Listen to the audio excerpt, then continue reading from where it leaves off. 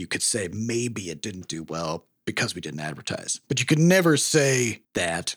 And you also can't say that it did well because you advertise. So it's just stuff's going to happen. And then you can rationalize it however you want after the fact, I guess. So are we going to do it for Crashlands 2? Probably. Scotch. Hey, everybody. Welcome to episode 405 of Coffee with Butterscotch, the game dev comedy podcast of Butterscotch Shenanigans. I'm Seth, and I'm the games programmer. I'm Adam, and I'm the webs programmer. I'm Sam, but I'm the artist. And this is a show where we talk about life, business, and working in the games industry. Today is still February 20 Jubilee. Crazy. Before we get started, we have a warning. There's going to be profanity in this show. And we'd also like to thank our supporters over at moneygrab.bscotch.net. People went there, and we grabbed their money. It's good. Thank you very much. We appreciate it. Also, Seth said it's still the 20th because it was also the 20th on our last episode recording. So just to clarify, since you might have listened to that literally a week ago. Yeah, this is a pre-cording because we're recording it before we would normally record it. So Isn't every recording a pre-recording? yes. Yeah. What about a stream? That's A live not. stream, you know. That's why it's not a recording. Because it can't. But it can be recorded while you're streaming. So. It is a recording. It's just one that is being broadcast very shortly after it gets recorded. Yeah. You know, It's being very shortly. instead of storing it in a file, you're storing it in people's eyeballs.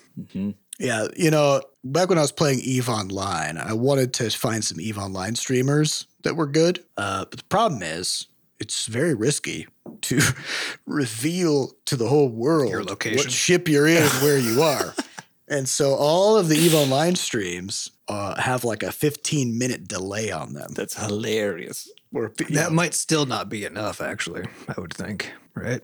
that game it's a little bit, it's pretty good. But the real problem, I think, is just that like with any delay, the streamer can no longer interact with anybody in the chat. Yeah. Yeah. Right? Yeah, because at least for an FPS with like for screen sniping and stuff, you know, you only need like a couple minutes and then that's not a problem. Even like 10 seconds, Yeah. you know, is oftentimes good enough. Yeah, so it turns out that those streams were not very engaging. It's hilarious. You're kind of problem with that game. It's hilarious. It's a high-risk problem. So, you know, it doesn't work as well for everything. But, hey, let's talk about Crashlands 2. What about it? What? So what have we been about up to? What we've been up to over this past week in Crashlands 2 is we did a playthrough, got through our next kind of milestone of fixing up a bunch of the early game stuff. And the next big game system that we decided it's time for is some kind of phased storytelling system. So What do you mean by that? Well, actually, I went back when you say the next big system, it's kind of the last big. it's the last big foundational one. system. Yeah. Yeah, because there are game systems that we're working on like Pets, which Fishing, farming, whatever. yeah, which, you know, Pets is an adaptation of an existing thing where like if we have creatures in the game, then we just need a way to like have a creature follow you and do stuff, right? As opposed to like going from not having creatures at all to having pets. That would be a much bigger leap, right? So this is one of those big leaps with this phased storytelling thing. So just to kind of lay the context, the groundwork of what is this and what do I mean? So back in the day, in the old Crashlands, we were starting to put together the campaign, the story, and we ran into a problem pretty much immediately where we realized that if you have, say, like a character that gives you a quest, and you do that quest and you go back and talk to that character, and then nothing happens, it's kind of dissatisfying, right? By nothing happens, you mean that the consequences of your actions, if only rendered in rewards to you or text dialogue, Yeah. after a while feel a little stale. So Yeah, if the like you character come doesn't across- go anywhere, or if they just ask nothing for some happens. stuff and they were like, Yeah. "Ooh, I need some potted bacon weeds for my mantle," you know, and then you give them the potted bacon weeds, and then they're like, "Thanks, buddy," and then they don't appear on Don't the see mantle. 'em. Yeah. If they go, yeah, these will look great on my mantle, but then, yeah, they don't appear on the mantle. So what was the point of that then, right? Or even just simple stuff or stuff that seems simple on its face, like you go into an area and then like a character appears and has something to say, and the character wasn't there, and then they're there now, right? That's the concept of phased changes to stuff in the world where the phases are sort of tied to events that happen. So like once this quest is completed, then this area moves to a new phase, and that phase includes the presence of an important character or something. So this is our concept of being able to have the world change over time as you do things. And so that's the thing that we've been working on for Crashlands 2. And oh boy, there's a lot more problems this time around compared to before. And a big reason is that in the original game, the rules of the world were very simple in terms of like how we had to build it. The biggest kind of like simplicity comes down to stuff like everything was one by one. There was no big stuff that spread across multiple grid spaces. And also, one item can only ever exist in one grid space. So one thing you may notice in the original game is if you ever blow up a tree or something like that, then all of the stuff that flies out forms a grid. lands in a perfect grid. And if you blow up a bunch of trees, then all the debris that flies out will fly very far, and it'll always stay equidistant from each other because they have to pick open grid spaces to land in. Okay. And so when you have a simple rule like that of like one thing per grid space, period, then putting together some kind of a system that changes those things it's actually not too bad, you know? But now, Crashlands 2, oh boy.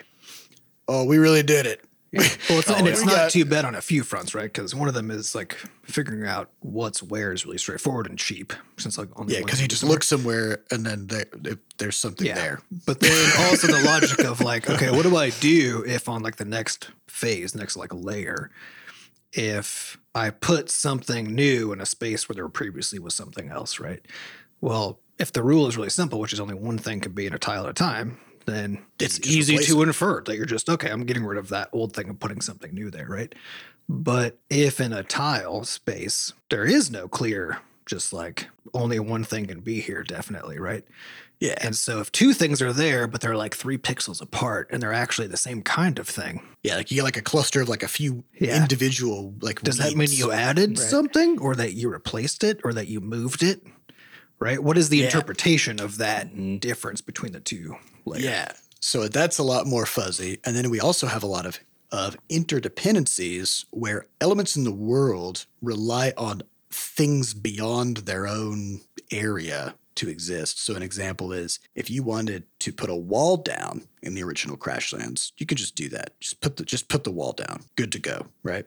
In Crashlands 2, a wall needs to be supported by a pillar. So if you want to place that wall, you can't. There's just you'll be blocked from doing it. Then you put the pillar down, and now you can build the walls off of the pillar as long as they're supported. So, of course, on the flip side, if you have a bunch of walls there and then you destroy the pillar, the walls don't have support anymore, and they too should go away, right?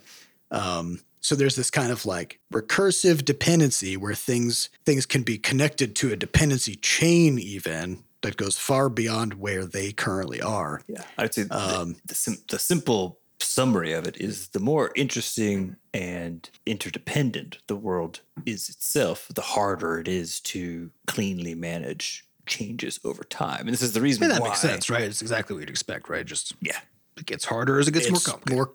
More complex. And this is why you actually don't see, because I want to talk about like what a phase change means in the context of games and like how it fit into the original Crashlands, and I think in a large part in some of the success of the original Crashlands, which is that you don't see this actually very often in video games. You see it in a couple high-profile places. So if you play, or in pretty linear game experiences. Yes, or extremely limited experiences where the player is moving through a thing. That thing is changing, right? But as far as things phasing over time in a way that the player can sort of interact with from multiple angles, or God forbid, can put something in a space that changes over time, which is the weirdest one. It's not very common, right? There's a big question there, which is like, okay, so why do you need to even bother? Because like if you can get away with in RPGs, right, having like doors open, as you could technically call that a phase change, though really that could just be like an animated object sort of thing. If you can get away with like doors opening and then telling a character to move from point A to B, let's just say those two things, and that can undergird like most of your storytelling, why bother with a more elaborate phase change system, right? And I think it really comes down to, one, we didn't know any better, frankly, when we made the first game, which is that because of the simplified structure, because the design was such that you're sort of working off all your constraints all the time, right? So because the design of the world had to be simplified because of our constraints at the time, then when we approached the storytelling aspect of the game, as Adam said they're talking about here, it's like it was actually relatively straightforward to manage change within that particular kind of a system, and changes that could be drastic, right? So you could have a whole river disappear or show up. You could blow a hole in the wall or build a whole wall in like a second, right?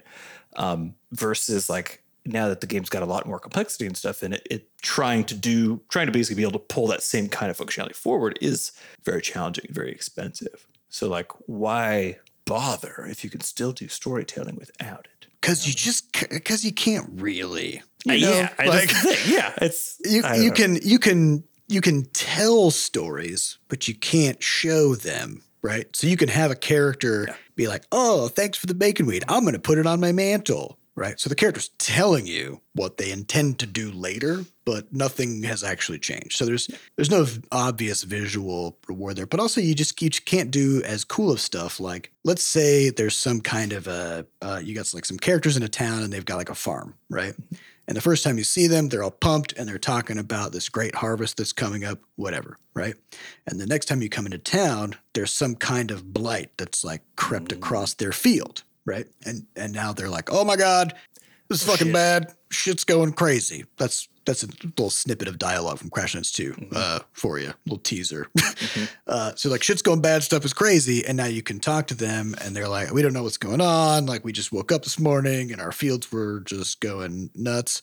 And you can do a quest for them or a series of quests, right? Where like you learn about this thing and then you fix it and you restore their field, right? And so the idea of like having the field change over time and then doing something to change it back, it's very salient. Like it feels good. It feels real. It lets you feel like you have an impact on the world, I think, in a very intense way that if you just sort of are describing the effects or they're always invisible is a little... Well, I think you compare that to playing like the Pokemon games, like right, where you're like breezing through these towns. You like go get your bike or your roller skates or whatever the game gives you for faster travel, right?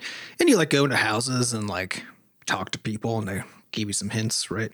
And you go out and you're like, but your whole experience in the world really feels like you're a tourist, you know? Like it doesn't feel like you're part of that place. It just feels like... you leave that town, it looks the fucking same as it did. Yeah. Right. It's like, it feels like it's all a bunch of props, right? It doesn't or you talk to the same person. Every time you talk to them, they're like, wow, sun sure is bright today. Or some shit. And then if you talk to them again, they'll just say the same thing. And no matter what has happened. Yeah. It feels like you're in a play, right? Like instead of you're in a place. Yeah. And the thing is, that works. Oh, yeah. Right? It could be fun. Oh, yeah. Yeah. You could still have a great time with that. But it could be better, Yeah. And so that's kind of where we're at, where it's, it's worth the investment to go through this and develop these systems because it just allows for such better experiences, better world, richer storytelling, characters that actually have interesting things happen around and to them, So we're kind of in the thick of that right now. And I think we also have this added challenge of back when we made the original game, Adam developed the Crashlands creator, which is what we used for developing the campaign and all this phased changes and web-based, stuff. Actually. Which Adam did sort of separately from the game. And while he was working on all that stuff, I was working on developing other stuff in the game. Now we actually, everything lives in the game where we have a map editor and you can see stuff as it exists in the game using the map editor. And you can also edit these, these scenes that change over time as well. And so we got to hook this new system up to all the existing things in the game, like the undo tracker in the world map, where if you move stuff around in phases of an outpost and then you're like, oh, whoops, never mind, and you hit undo, right? It has to properly revert things. And what gets undone? So there's all these extra layers of stuff that, we got to make sure we integrate it well. So it's a big challenge, but I think it's totally worth it. So it's exciting to me that we're finally on what I would consider the last foundational system. You know what I mean? Like, especially given the recent playthrough and how well it went and stuff too, where it's like we still had a very good playthrough without that, which is why I was trying to get at the question of like, do you have to do this? Right. And it's just kind of, it's interesting to be at that point where it's like, okay, there's like a really big, hard thing to figure out to like finally get us to the point where we're then on at least the medium-sized or smaller hard things to figure out. You know what I mean? How does the boss fight work? How do pets work? Really? How do you tame it? You know what I mean? At the end of the day, but those are completely different questions than like, how do you move through time? Yeah, well, and there's still challenging design problems, right? But the design is basically what is the player experience, and then how do we technically make that happen? And the technical side is at least hypothetically not that big, right? Yeah. Versus this system, which is actually what are we trying to provide an experience for the player, which is just that stuff changes in an interesting way, right? And that's actually a boring kind of proposition, actually, right? Because like, as soon as you can change anything, like, well, now you can just change everything. And like, that's the feature now. It's like the feature description is like really simple, right? But then how do we do it? Like, what do we enable for ourselves to make that feasible? Because also, like, you got to keep track of this shit, right? Because if there are, let's say, a few thousand sub-quest moments, right? Like pieces of dialogue that trigger new pieces of dialogue and so on, right? And some of those also trigger any one of a dozens or a few hundred locations to shift into a different phase, right? And if you can't keep track somehow of like how all this stuff interacts, then you can't do it. Yeah, you literally can't do it. And so the puzzle here is like, how do we build a robust enough system that we can do what we need to do, which is just change stuff, but then keep track of it and make the experience as developers to like add content manageable and bearable and low error. Yeah, and so, I mean, so many of our conversations over this past week have just been like, okay, here's something that sounds simple, but it fucking isn't. So even something like, let's say you got, just as a simple example, you got a scene that has a couple of phases. In an early phase, you've got a character, right? And then in the next phase, you're like, I want that character not to be there anymore, right? So you leave. So you deactivate that character, like you turn them off, basically. So now you can't see that character anymore in the world, right? If you're looking at that phase, that character is gone. There's nothing there, right? If you want to bring that character back in the next phase, how do you do that? Because you can't click on the character to interact with them, to like select them and say, I want to make this character reactivated, right? And so the idea that, like in the past, what we did back in the old game was we just destroyed the character and then you just put a new one down, right? Because things were non-unique in that way. But in Crashlands 2, that one character is the same character as it moves around. And so we can't quite do it the same way we did before. And it sounds easy, the idea of like, yeah, I want to like deactivate this thing in one phase and then reactivate it in a later phase. Weirdly difficult problem. Yep. So we're like churning through all these things, and it's a real big undertaking, but we'll get there. I'm sure by the time this episode airs, we'll be long past this problem. It'll be totally solved, and there won't be any bugs or anything. Nope. So, all right. Now to round out this episode, what I'd like to do is get you some questions. Does that sound good? Yeah, you guys? Let's go. And by questions, I mean maybe one, because, that's just how we roll. Mm-hmm. So the highest upvoted question from podcast.bscotch.net comes from Mimabip Gorky, who says, you mentioned for Levelhead that you spent an uncomfortable amount of money for advertising.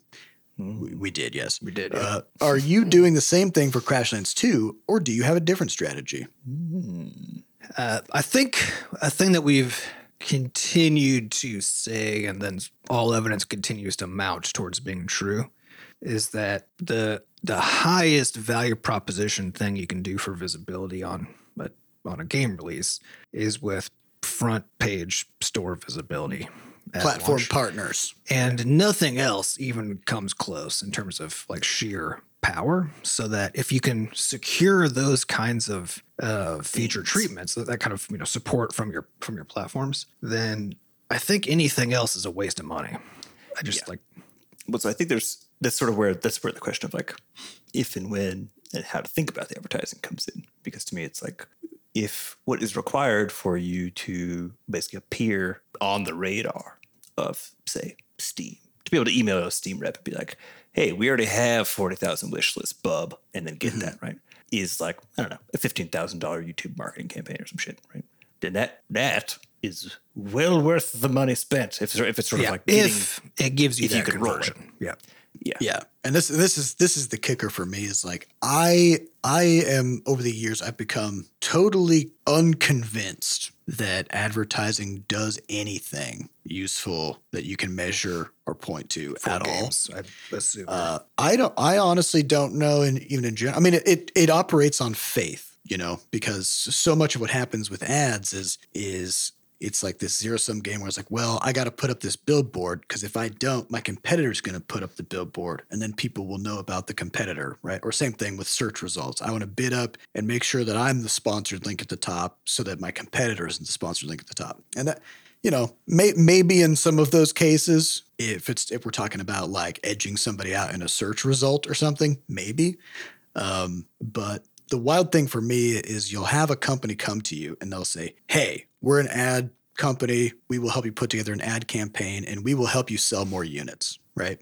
And if you say, can you put a number on it? Like, how many more units do you think you could help me sell? Or what percentage boost do you think I could get? You know, there's no way to know. Like, they can't answer that because there's just no way to measure it. Attribution is too difficult for ads.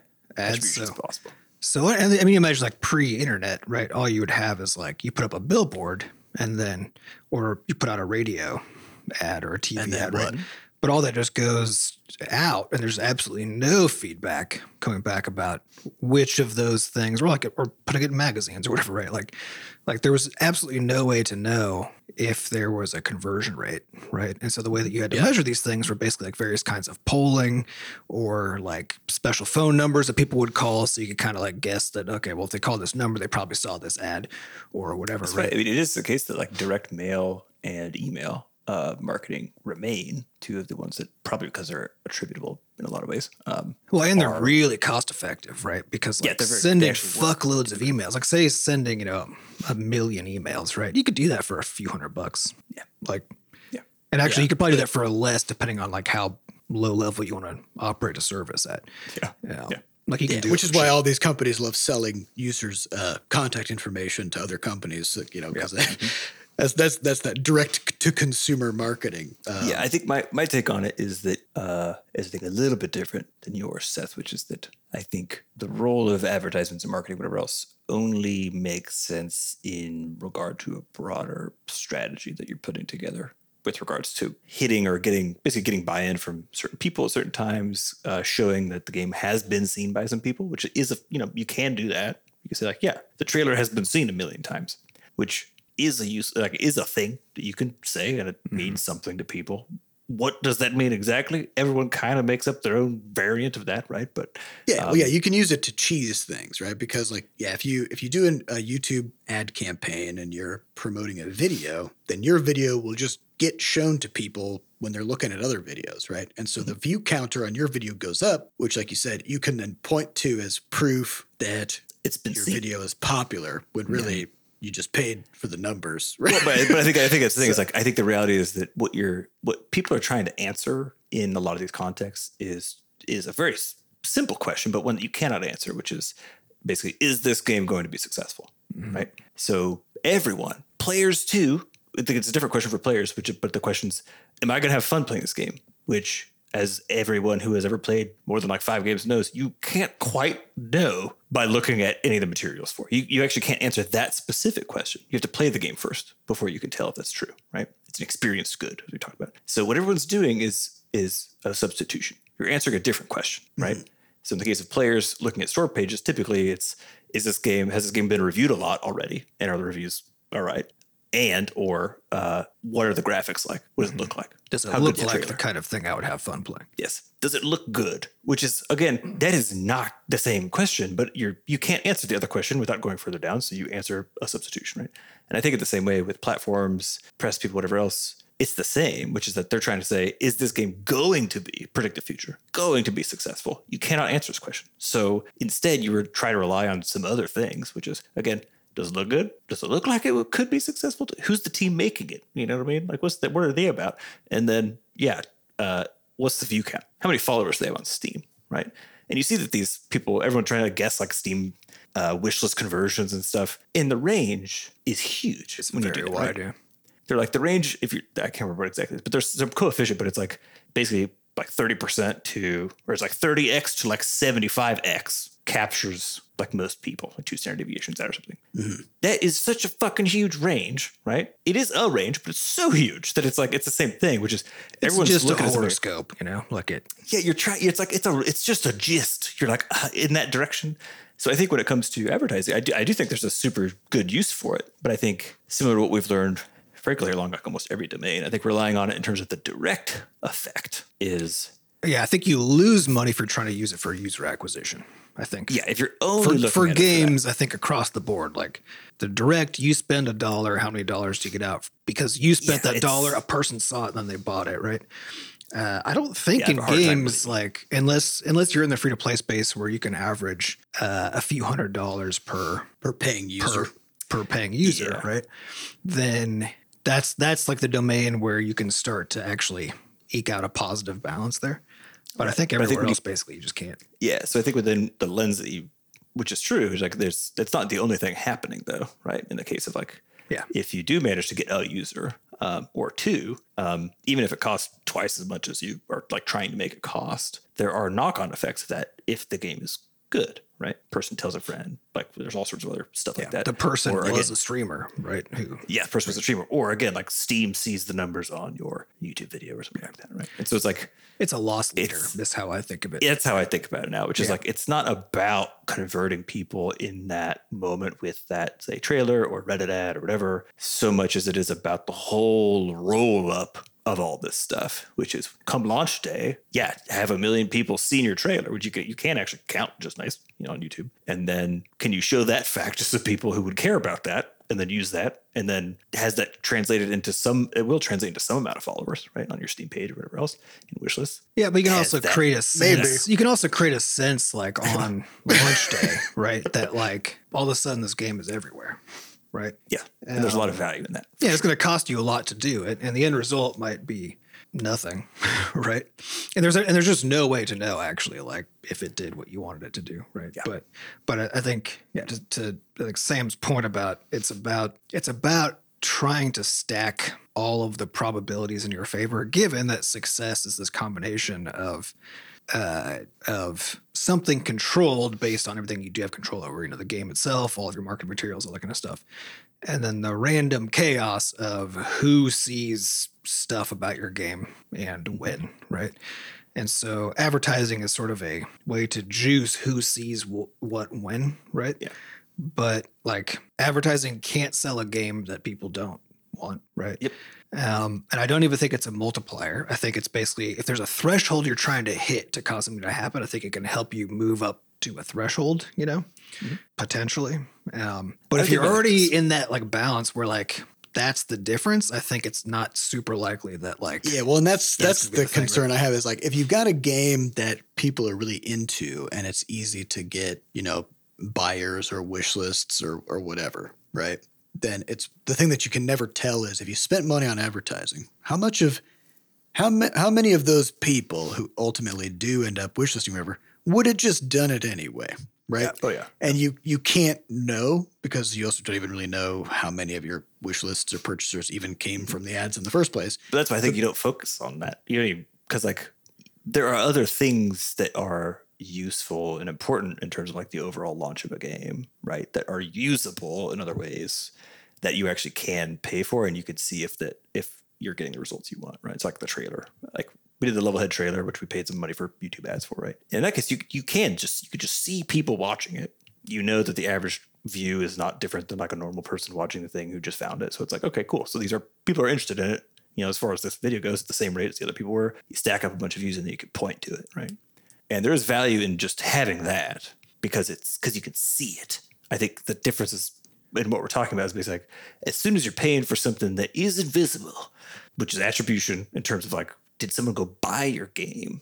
Is that the only thing you're getting from the advertisement? Is someone buying your game? Is it the only thing you can get in terms of value? You see what I'm saying? Versus like, well, it's a cost benefit, right? Because it's like you're going to spend money with the assumption that you're going to get a return. Yeah. Right. Yeah, And somehow. Yeah. And what I think is so challenging about it is that it feels like a scam in the sense that that nobody who's selling you ads can point to anything that demonstrates what that return could be. The reliability is really low. I think that's the thing too. It's like, because sometimes they can point to campaigns that they've done that have pumped up, but it's almost like publishers in a sense, right? Where it's like sometimes in some circumstances it can work or appears to work. But also a lot of times it doesn't do anything. So it's like, what the fuck? A lot of times nothing happens, and I no think matter what an happens, advertising you can't campaign say is the same as launching a game in the sense of I think it is. Yeah. Like it's if you have a game that could be successful, right? Then an advertising campaign for it could also look successful. Yeah, I could see that. Right. Sure. As in like people interact with it and whatever, right? But that same game, when you go to publish it, was going to be successful anyway, right? In the same way that like if you have a game that's successful behind a publisher, like it's not the publisher that made it successful. Although they may have made it happen, right? And they may have provided the money to have it exist at all. They may have had the contacts to make sure you do get the store page treatment. Right? So there are reasons that you can still leverage that, right? But that's not about, they're not doing something external to the main system. it's more like they're making the game exist. Yeah, exactly. More so than making it successful. And making sure you have the right partnerships with the platform holders. Mm-hmm. So yeah, I think I'm.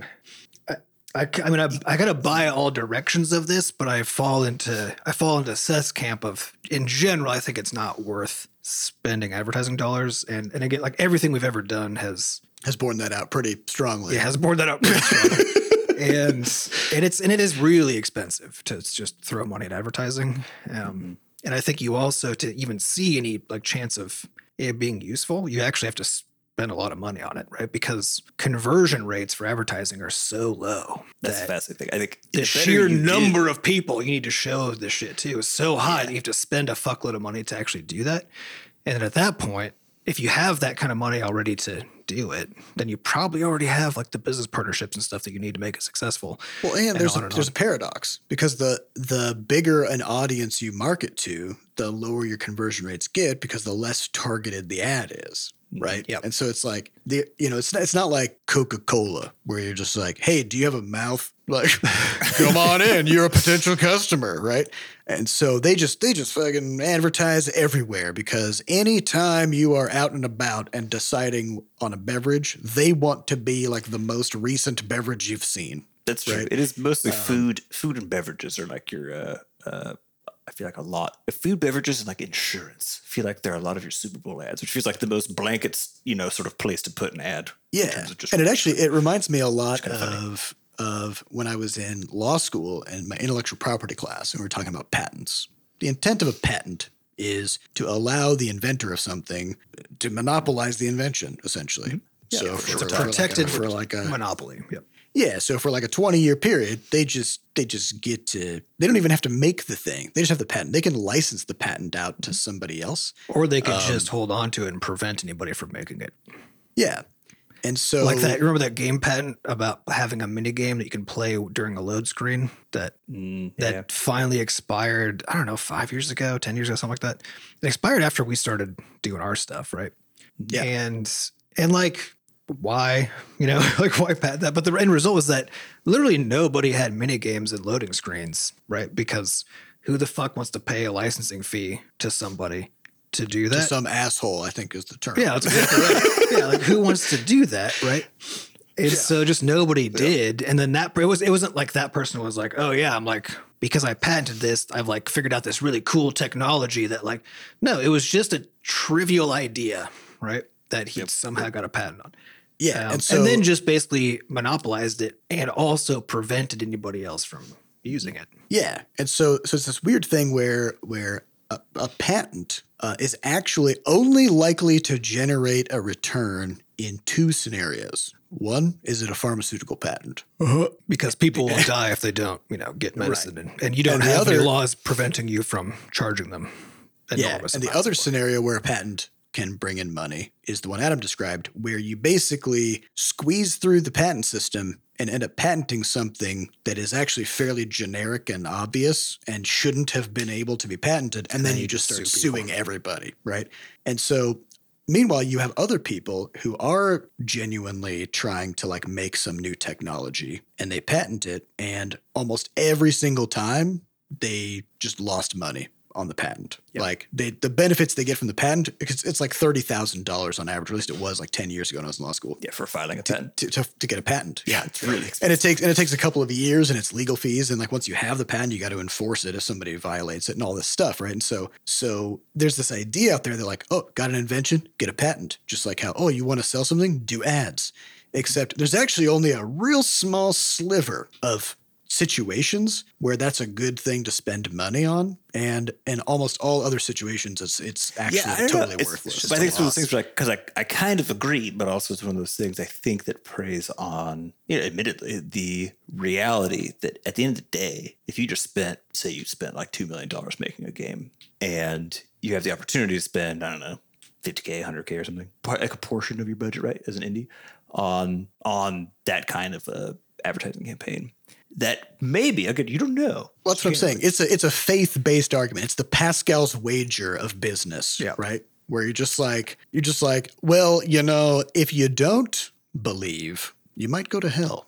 So you should probably just do it, right? Well, right? I mean, but I think the cost is I think the problem is basically it always comes down to cost. That's really where you're getting at, which is like, what's the cost? But I think it's important to look at it in relative terms, right? Because it is. Well, it's not just that though, because it's in relative terms, but also the likelihood of it being worth the cost, right? Because because you're right. It's all things put together. Yeah, because if it's a small cost relative to the overall cost, then arguing from a purely financial perspective, like, oh, yeah, it gets a little weird. Yeah, it doesn't make sense. But if you also have no reason to believe that it will return anything, then still not a good because especially at that kind of once you're at that kind of a threshold, right? Because then you can make that argument for just about anything where you're like, well, our overall budget is really big, so even a tenth of that, which might still be a really big number, right, is like a marginal increase, so it's no big deal. Yeah, which is just the sunk cost fallacy. Yeah, so we can because you could argue they basically just throw that at anything pretty much that might do something, right? Yeah, just put that $50K into the stock market. That would be a wiser move. The thing is, this is the same argument. We had this argument internally all the time because it's like there's stuff that comes up that seems like, should we try doing that? But it costs some change, right, to get involved with, or even if you talk about like being in a booth at a fucking conference, right? It's the same thing again, which is like it can be very good in terms of giving you a presence on a show floor that allows you to meet some people, right? Meet some press people, whatever else, but also. But at what cost? You might not meet any of them, and your team might be knocked out from the flu. And for 2 if you weeks had the kind of game that would attract their attention, you probably could have just sent an email. Yeah, can you just send an email? Yeah, can you just do that? Right? It's all that like that's always the hedging you're doing. I think where if you have the means to, I think in many ways try to abate some of your anxiety, frankly, about all this stuff. I mean, look at like the AAA budgets, like half of it is fucking marketing at this point. Tremendous amount of marketing, right? Yeah, I mean, I stand by that. I think spending money on advertising is just making a sacrifice. You're just making a sacrifice to the gods of business, hoping that your product will succeed. Well, I think if you're a publicly traded company too, right? Because if we talk about this in like faith-based terms, right? If people just kind of believe it, right? Then that also means that if you are a publicly traded company, then if you don't have the option to not do advertising because the board won't let you because the shareholders won't let you. Right? And actually there was because of the belief that it works. Yeah, I remember I can't remember what that story. There was some story I remember either hearing or maybe Seth was talking about it. This was a while ago. But it was some publicly traded company where they actually did some really clever attribution analysis that allowed them to get a much better sense of like, did this campaign do anything, right? And even with like really good analysis where they could actually like capture a lot of information, the end result was basically it wasn't worth it. It was just us throwing money away, right? Yeah, and they had the numbers to show like, hey, we should stop spending so much money on advertising, right? But then even though the board looked at those numbers like, yeah, all these numbers make sense, but we still have to spend like a third of our budget on advertising because it doesn't matter actually that it doesn't. Well, it's the idea of like if you don't say your prayers and something bad happens, right? Then you could be like, oh, I should have said my prayers. Yep. Well, but I think So in it's this like case, if you- it's that you answer to somebody else, right? And actually, because like if you're a publicly traded company, like your job isn't like if you're Activision Blizzard, right? Your job isn't to sell World of Warcraft, right? Your job is to make your company's stock value seem high, right? That's actually your primary job as a company. And if that's the case, then you just have to part of it do involves things that people who buy and sell stocks believe make things high, right? Which is why you saw like the moment like the Google released their Bard, right? And there was an incorrect statement in it, and like the stock just plummets, right? Did Google's situation actually change meaningfully when that? Like, no, of course not. It was a preview. It was like a fucking screenshot that they actually showed to people, right? Well, and importantly, Bing gives the exact same answer. Yeah. If you ask Bing a question, it'll give you the same incorrect piece of and information. yet, like Microsoft's stock went up with their announcement, and Google's fell, right? Because these 'cause aren't it's all stupid. Yeah, because it's not actually a rational market, and it's not based on the reality of like what those companies are doing. It's based on this gut emotional response people have. So I think, I mean, I agree with Seth in this direction of like, I'm pretty sure that the vast majority of advertising spending is basically mega companies making their shareholders feel good It's about appearances. investing in those companies. It's the business equivalent of dancing around trying to get it to rain. You know, like you literally cannot point to a connection between what you're doing and what happens later. There's no way to measure it, right? And so people are like, well, you know, if we stop advertising, No, I think and this then is- something I think- happens. but I think this is where we disagree because that's just not true. Because like if you go back to the direct mail or email marketing stuff, like there are places where you can see it working. I think what we're talking about is a cost problem. We're talking about purchasing ads like YouTube videos or Yeah. But that's what I'm saying is like, banner I ads. don't think but it's about not the cost accurate. effectiveness. Yeah. Yeah, it's a cost effective. Yeah, it's not that it does literally nothing. Do anything. Yeah, the question is, does it do enough to be worth the cost? And I think, and that's where, and I totally agree with that. Yeah, it's not that advertising does literally nothing. It's that it for does less most kinds of than it advertising, it generally does so sells for. little relative to its cost that it's not worth doing unless you have a different goal in mind. Yeah. That it can serve that is actually not about selling things. So if it's to give the appearance to your share, it's like take like Super Bowl ads, right? Huge expenses, enormous expenses, Insane. right? But if you are able to afford a Super Bowl ad, right? The fact that you did Then that. do you need one? Yeah, you don't actually. The fact that you did that is the signal, like, because it's all these like fast food restaurants and like insurance companies. Does anybody not know that Geico exists? Or you know, Arby's or or Doritos. Arby's or any of these? Like, no, everybody knows they exist, right? But how do they know they exist, Adam? You know what I mean? Because you see them when you drive everywhere. because they're on store shelves.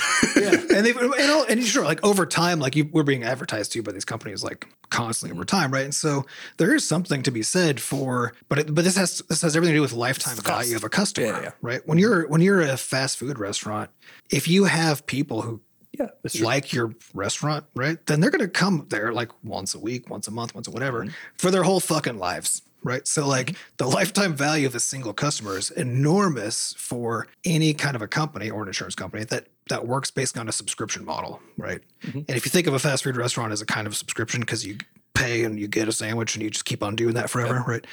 Then that works because the lifetime value is so high. And this is also why free to play can be cost effective to advertise because you can make infinite money off of a single person and therefore you can have a high lifetime Spend value. infinite Right? money to get them. Yeah, you can spend everybody to get them, right? But if you are selling one-off goods at relatively low prices, so like even $100 video game that's a lifetime total spend now, right, for the customer who buys it. And so take that versus a car, because again, like cars have advertisements all the time too, right? But you're talking like what the median car is, what, $20,000 or something, or whatever it is, right? So Margin's a little higher. the margin is way higher. Like if And it it's just costs these driven them $1,000 to sell one car through advertising, right? Then that's worth it. Probably fine. Yeah. If it costs them $3,000 to do it, right? It's probably still worth it. So yeah, I think it's in the space in which games operate. On average, the lifetime value of your customers for a single game are so low relative to the cost of the vast majority of forms of advertising that I think the value proposition is just not there. It doesn't make sense. Yeah. Yeah. But yeah, again, I would never say advertising doesn't do anything. All I know is I'm unconvinced that it does do anything. Okay. Or that Which it is does enough, I think. as in just like back, a few episodes back when we were like, people can't say that AIs don't know things, right? But you also can't say that they do. You can't say anything either way. So like I would never make a claim. Well, you can, depending on if you just define your terms first. You know? Right. But yeah, I would never make a claim that advertising doesn't do anything, because my stance is that nobody can really prove anything about what advertising does or doesn't do. Right. And you can guess, and you can kind of like try to find proxies to explain it. But at the end of the day, you're going to spend a bunch of money on ads, and then something's going to happen, and you never know whether that thing was going to happen anyways. Right. Yeah, it is. And again, it is the same as having a publisher, right? Like Yeah, exactly. It's the same thing as because for any of these kinds of, and again, this is for games, right? Because for games, you care about this at launch, right? Yeah. Again, if you're like a fast food restaurant, then your restaurant exists the whole time. You're not launching your restaurant, right? So, and again, it's a subscription service, right? So like people will just keep on buying it. So you can actually experiment with advertising and attempt to measure it over time, right? Because you could, in theory, tell the difference between advertising and not based on things that you can control. But what you can't do is launch a product with and without advertising, right? Yeah. It's not a thing that's possible. Somebody's right? either going to see the ad or not. Yeah, or with or without a publisher, right? So either way, there's just no way to know what the outcome would have been. And that's what allows also, like, that's what makes these things so fraught, because anywhere where that's true, like alternative medicine is another like example of this, right? When there's just no way to know what would have happened, then all the pressure is like, well, do everything to stack stuff in your favor, right? And that's where all the charlatanism comes in, because now if that's the incentive and there's just no way to know, and everyone's trying to hedge their bets, then it's just really easy to move into that space and be like, Oh yeah, keep weaseling in. yeah, and be like, well, I Oh, can't prove it, but like, Well, and it's that thing where like I saw a video where somebody was like sharing a home remedy for fevers, and it's like, cut up a piece of potatoes, cut up slices of potatoes and put them in your socks. And then go to I've bed. also seen And then What? go to bed. And then when you wake up, you'll see that like the potato slices are just all black because they've like absorbed the toxins from the disease. You of know? course they've just oxidized because Yeah, that's all what that happens is like potatoes the potato's oxidized and you slept a bunch. So the likelihood of your fever going down by the time you wake up is very high. There is a probability there, right? And so, but again, it's I do like the Pascal's wager analogy here, because people are like, well, if you say that's silly, I'm not going to put potatoes in my socks, and then you go to bed and you wake up and you still have a fever, somebody's going to be like, should have put potatoes in Should've put socks. those in I there. told you, you should. It always works. You should have done it. But it ignores, but these always ignore the cost, right? Because the cost is you had to go to sleep with potatoes on your feet. Yeah, which is fun. That's gotta feel really gross. odd. No, thank you. Yeah. So none of these things are actually free. And that's my beef with it. Is it's always that just in case kind of hedging of like, well, you'd be kicking yourself if like the game didn't do well and you didn't advertise, because then you could say maybe it didn't do well because we didn't advertise. But you could never say that. And you also can't say that it did well because you advertised. So it's just stuff's going to happen. And then you can rationalize it however you want after the fact, I guess. So are we going to do it for Crashlands 2? Probably. I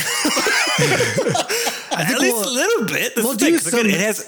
We'll do some because it has strategic other purposes. Yeah, we'll do strategic advertising, but it won't be. Yeah.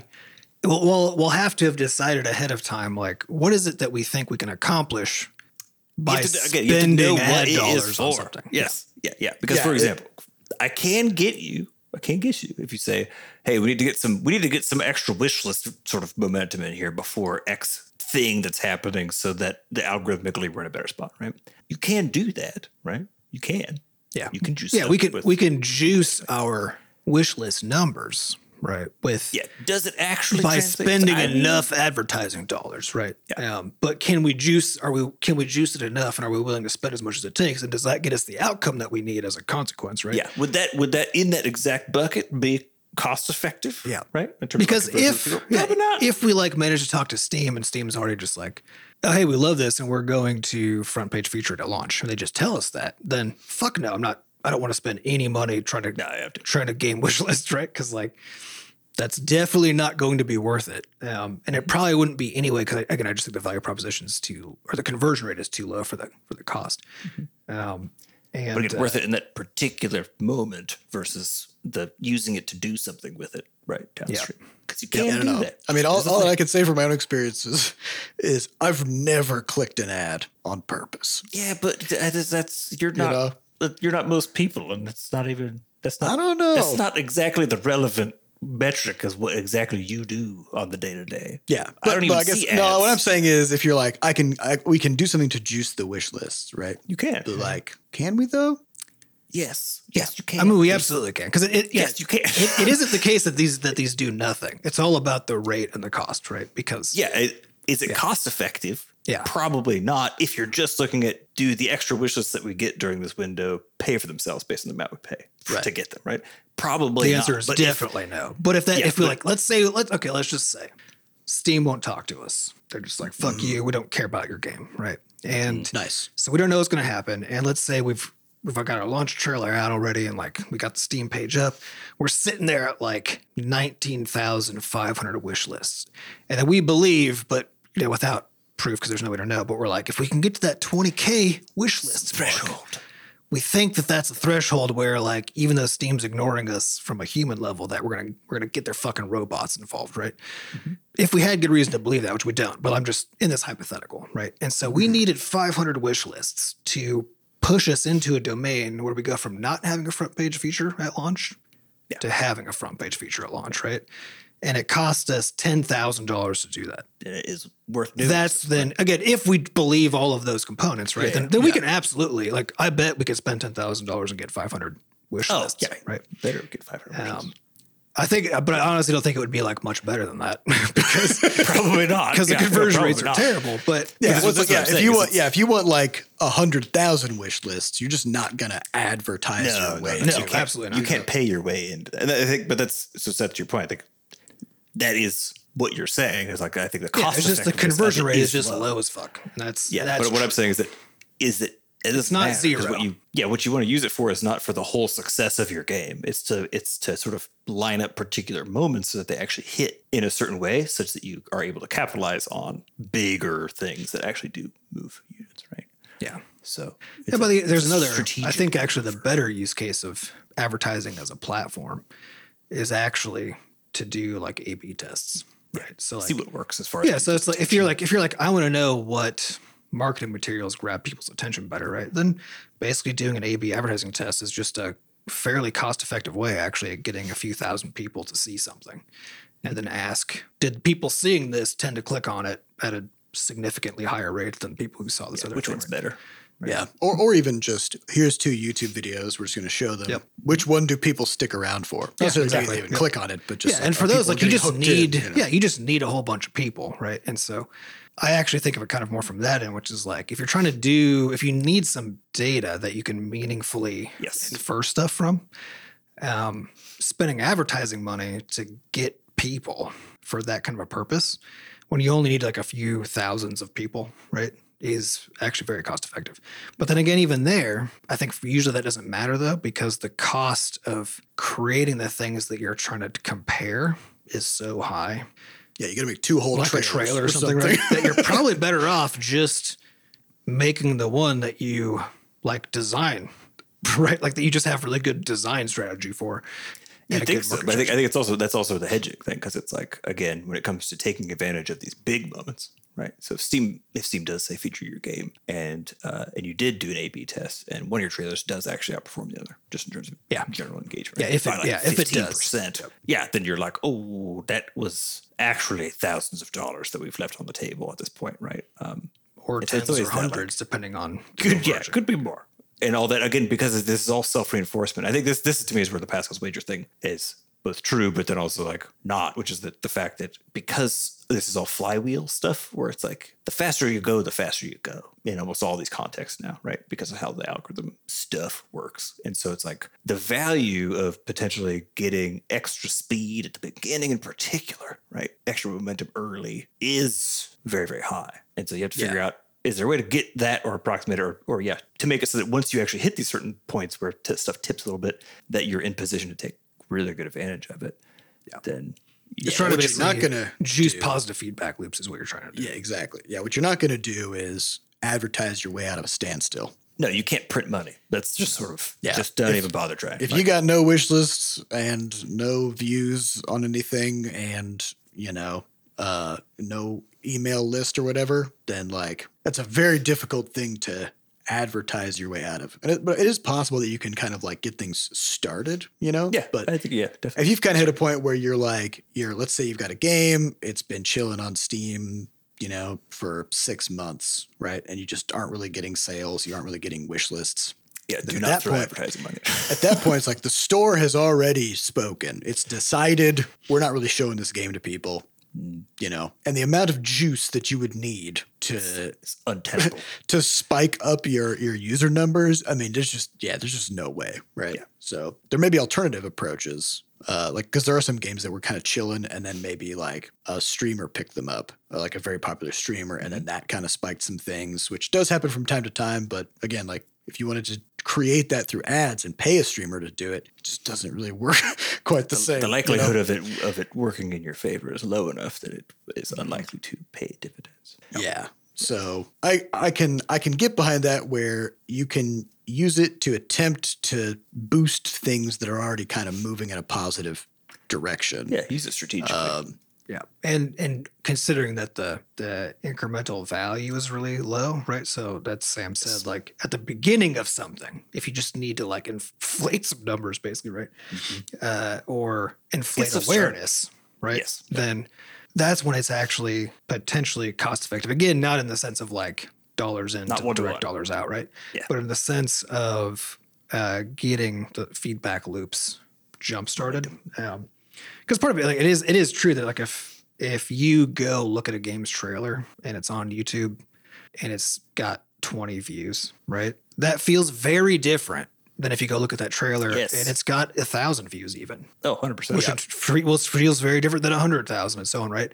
But actually you don't need that. It's actually kind of like Steam reviews too, right? If you go look at a game and it's got 50 reviews, right? There's basically you're skeptical, but if it's got 500 reviews, you're like, okay, people are playing this, right?